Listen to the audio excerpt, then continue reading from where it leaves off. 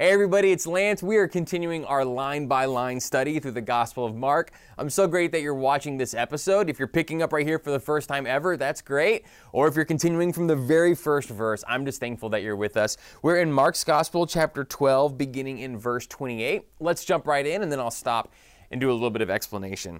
One of the legal experts heard their dispute and saw how well Jesus answered them. He came over and asked him, "Which commandment is the most important of all?"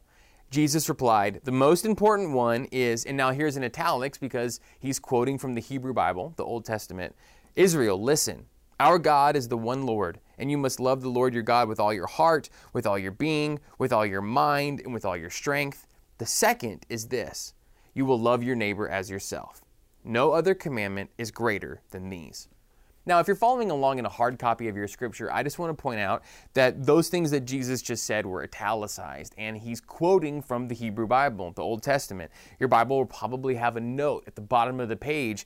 They're probably attached to a superscript letter that explains what that's from, and you'll see it's from Deuteronomy chapter 25, verse 5, and then again from Genesis chapter 38, verse 8, and then that second commandment is from Exodus chapter 3, verse 6, and then verses 15 through 16. So I just want to give a little bit of a context here. Remember that Jesus is now at the temple. He's at the center of the Jewish life, and he's speaking to people who are religious experts and authorities. And when they're asking him questions, they're typically doing so from a really confrontational position, right? They're not asking for his help. They're trying to trick him or trap him. So that's an important thing to remember. We've been talking about that a lot from verse through verse. Now, one of the things that's also true is that this prayer that he prays, that he recites, is called the Shema. That's how it's pronounced in Hebrew. It begins with Shema Israel. It means listen, Israel, or hear, O Israel. And this is a prayer that Jesus and all fellow Jews would have said every single morning. It's something that they would have recited as part of their daily life, kind of like many committed Christians recite the Lord's Prayer on regular occasions, not just in worship, but also as a part of their devotional life. So one of the things that Jesus is doing is actually deeply connecting his teachings to the established Jewish tradition.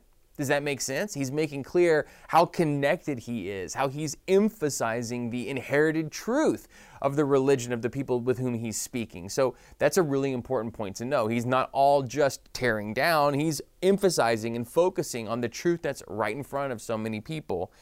It's also important to understand that the legal expert that he's speaking to here would have been a person who studied Torah, the Hebrew Bible, incredibly closely.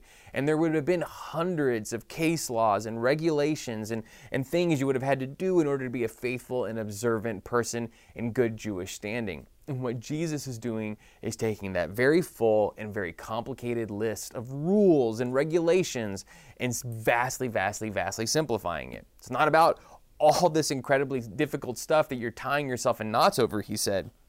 It's Israel, listen. Our God is the one Lord, and you must love the Lord your God with all your heart, with all your being, with all your mind, and with all your strength. And the second is, you will love your neighbor as yourself. No other commandment is greater than these. So one of the things that Jesus is trying to do is take something that has become very complicated and make it very simple. So if you're discussing with other people, if you're watching this with a Bible study group like so many are, if you're just listening by yourself as you're walking the dog on a podcast, this is a great place to pause, to reflect. In what ways has religious observance become overly complicated in the world in which you live? At which point has the main thing no longer been the main thing, and instead so many small things seem to be taking up energy and time of maybe not yourself, but others around you?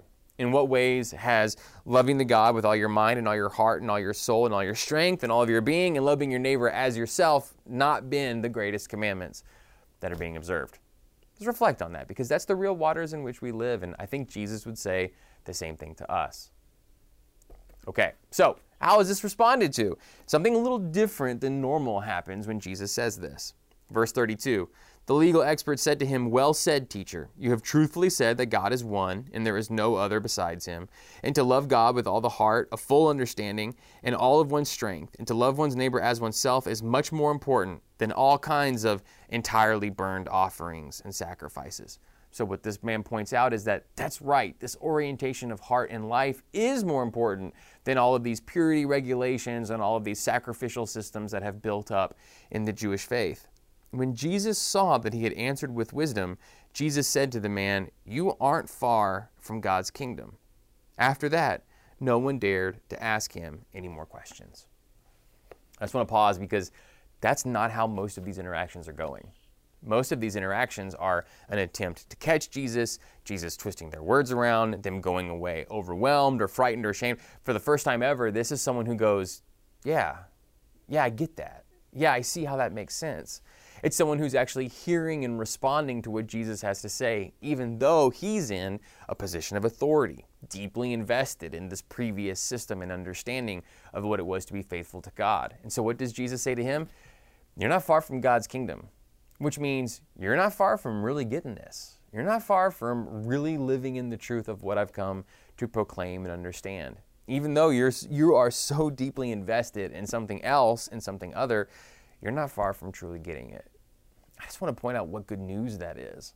What good news it is that no matter who you are, or where you're from, or what you've done, or have left undone, truly understanding this importance, loving God with all your heart, all your mind, all your strength, all your soul, all your being, etc., and loving your neighbor as yourself, understanding that, prioritizing that, and living into that, that's what it's all about. And so I find that refreshing. Do you find that refreshing? Pause, reflect, right? If one of the things that I'm really big on is trying to take the big, complicated message of the gospel and of the faith in Christ and what it is to be a good person and to live in relationship with God, and are there just some main things we can hold on to? Well, Jesus gives us something very important right here. So, as you pause and reflect on that, one last bit that I want to read today, and this gets a little bit more complicated, so hang in there with me, right? If we just had something very clear and simple, well, we're going to go in a bit of a different direction. Verse 35, while Jesus was teaching in the temple, he said, "Why do the legal experts say that the Christ is David's son? David himself, inspired by the Holy Spirit, said, 'The Lord said to my Lord, sit at my right side until I turn your enemies into your footstool.' David himself calls him Lord, so how can he be David's son?" The large crowd listened to him with delight. Okay, a little bit more complicated and a little bit harder to pull out than just love God with all your heart and all your mind and all your strength and love your neighbor as yourself, right? A little bit more difficult, but let me try to explain. So remember, Jesus is talking again at the temple, and he's talking now to really big gathered crowds. And he says, why do legal experts say that the Christ, the Messiah, the anointed one, the one whom God will send to complete God's purposes, why do they say that that's David's son? Right? And so you got to remember that one of the things that has been made clear in God's promises to David is that through David's lineage, God will continue to bless all of creation, right? Not just the nature of Israel, but this is going to be the completion of promises made to Abraham, etc. These are long, wonderful sources of Bible study that go beyond just Mark's gospel. So one of the things that they're pointing out is that this Messiah, this anointed one, is going to come from the lineage of David. That's true. And remember, one of the things that's made clear to us in genealogical accounts of Jesus is that Jesus is related to Joseph, right? The man married to Mary, and it's through him that he's born in Bethlehem. That's David's city. That's his connection. He is a part of the house of David. He does fulfill that messianic expectation. But there's also something that's true in their worldview that says the son would be a successor, but also maybe lesser than the greater. Does that make sense? Maybe lesser than David. He's a son, which means it's important, but his authority is still lesser than David's. And so that's something that he's trying to point out. The Messiah is actually going to be greater than David. Does that make sense? It's going to be part of David's heritage, part of his lineage. He's going to be his son, but not his son in a reduced way, meaning his power will be greater. And in doing so, he quotes Psalm 110. You're going to see that written in italics if you're reading in a hard copy of the Bible. He quotes 110 verse 1, a psalm written by David. Right? And a psalm written by David, that's not only talking about his son Solomon, but Jesus is pointing out also talks about the fulfillment of messianic expectations. All of this to say, where do you take this, right? How do you take this and make it a part of your life when you're living, where you're living and involved in the world that you're in today? How does this become a part of your faith? Here's what you need to take away from it. Jesus is not God's plan B, right? Jesus is not God's plan B. It has been working towards the incarnation, the presence of Jesus, his teachings, his crucifixion, and his resurrection from the very beginning. This is not God's plan B. It's God's plan A. And one of the things that Jesus is helping us to do, and subsequent New Testament writers help us to do, is understand how the story of Jesus fits together and completes and fulfills and expands what the people of Israel have been hearing and learning from God from the very beginning. And that's one of the things that takes place here. So, pausing, discussing amongst yourself, or just reflecting while you're by yourself, what does it mean that Jesus is not God's plan B, but plan A? Sometimes people think about Jesus as, well, God tried to save all of humanity through all these rules and regulations, etc., but that didn't work, so we had to have Jesus. Well, no, that's not true. The creation of the nation of Israel was creating a community that would begin to understand who God is, into which God could become incarnate. What does it mean that God's great plan has always included the incarnation, it's always included the crucifixion, it's always included the resurrection, and it's always included you and your restoration back to God? What does that mean? Okay, finishing up today. Verse 38, as he was teaching, he said, watch out for the legal experts. They like to walk around in long robes. They want to be greeted with honor in the markets. They long for places of honor in the synagogues and at banquets. They are the ones who cheat widows out of their homes, and to show off, they say long prayers. They will be judged most harshly.